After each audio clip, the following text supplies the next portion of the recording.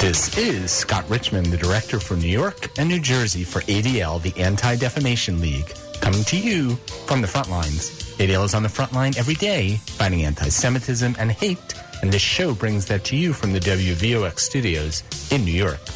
In the battle against anti-Semitism and hate, we worry not just about reacting to anti-Semitic incidents.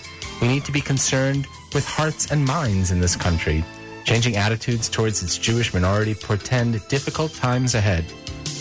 That is why the results of ADL's new Survey of Anti-Semitic Attitudes in America is so shocking and troublesome. It shows a clear rise in anti-Semitic attitudes since the last survey was done just before the pandemic. I've asked my colleague Vlad Chaikin to join me for today's show to unpack the details of this just-released survey, which he helped conduct. He is ADL's National Director of Programs on Anti-Semitism and has been a guest before. I will say welcome back, Vlad, too, from the front lines. Thanks very much for having me, Scott. Appreciate it. As my listeners know, I am impatient, so tell us, what is the bottom line of this survey? The bottom line is troubling, which is that we are now experiencing rates of belief in anti-Semitic beliefs and tropes and conspiracy theories at rates we haven't seen in decades, really since 1992. And what we found was that roughly 1 in 5 Americans is deeply infected with anti-Semitic ideas of various kinds, which is something that, is a drastic increase, as you said, from just a few years ago. 1 in 5 Americans, that's an extraordinary number. We're talking about tens of millions of people. Right. How does this compare to prior surveys? We've been conducting similar surveys on anti-Semitic attitudes and beliefs in the United States since 1964. And since that time, since 64, we've seen basically a downward trend in the share of the American population that holds these kinds of beliefs and conspiracy theories to be true about Jews. What our current survey has shown pretty conclusively is that downward trend of many decades has now come to an end. And in fact, the current survey that found 20% of the American population deeply infected with these ideas, that's nearly double what we found back in 2019, just a few years ago. So it's quite troubling. And what are some of the other key findings of this survey? So there's a number of key findings.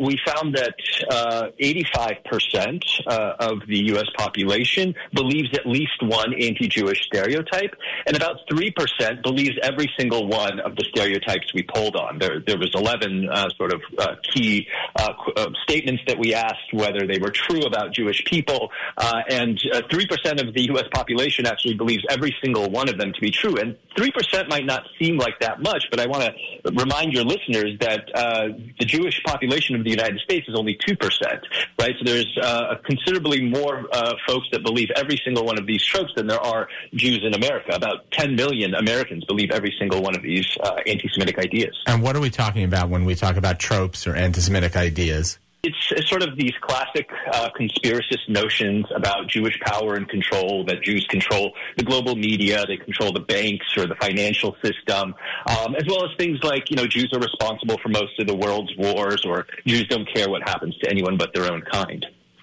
Okay, and what about attitudes regarding Israel? Well, we found that there is a significant overlap between these sort of phenomena of classic, if you will, anti-Semitic conceptions and belief in a sort of anti-Israel ideas or holding anti-Israel conspiracy theories or hostility towards the Jewish state.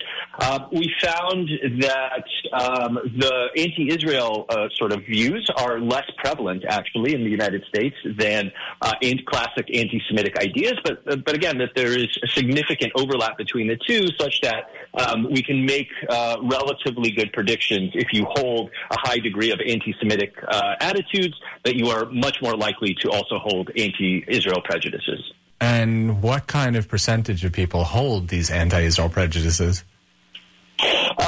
So it sort of differs. It depends on which demographic you're looking at, but it's considerably lower than you would find when you're asking about sort of this classical notions about Jewish, control of the global media or Jewish power, being responsible for the world's wars and that sort of thing.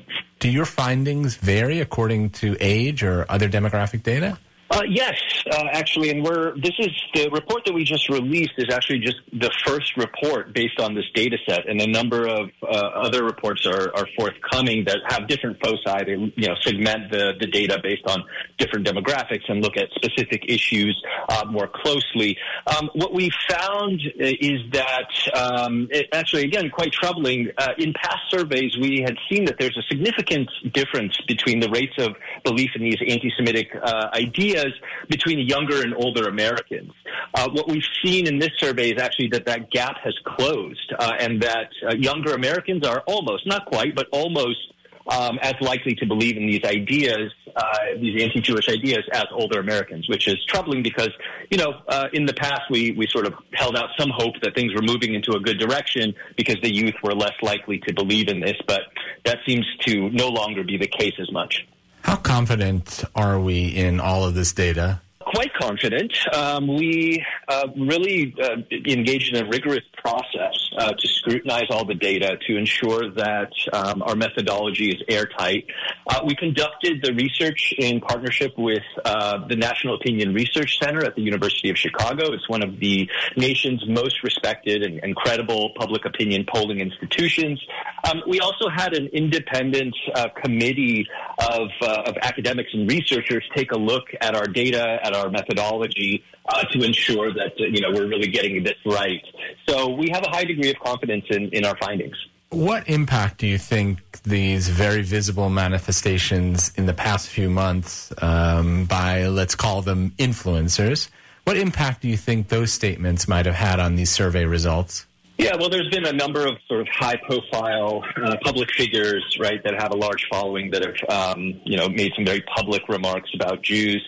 But this survey was actually fielded before some of that happened, so, unlikely that those specific remarks that you're referencing had much of an influence. But, actually there's a long history for some of these folks of making similar kinds of remarks, and certainly for people who have as large a following as some of these influencers do. They have many more followers than there are Jews in the world in some cases. And they command a certain moral authority, I would say. And so certainly I think while these perceptions are latent in our society in many ways, they've been around for many, many years and are sort of, embedded within the structures of our civilization.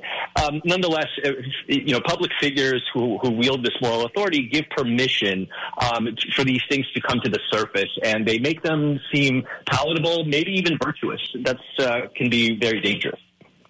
Does knowing all of this just depress us, or can it be harnessed in the fight against anti-Semitism? Well, that's ultimately our goal, of course, with all of this. The research is intended to serve us in terms of combating anti-Semitism, right? The first step is always understanding the problem. If you cannot understand something, it's very difficult for you to be able to mount a countervailing set of actions against it. So, this research that we are conducting is sort of laying the foundations to understand what the problem is so that we can come up with more effective interventions against it. And really, that's the purpose of the Center for Anti-Semitism Research. This is a new part of ADL. Maybe tell us a little bit more about the broader work of the center. The center was really founded to enhance our understanding of the phenomenon of anti-Semitism in its contemporary manifestations, right? The way that it looks today, the way that it operates across various levels of our society.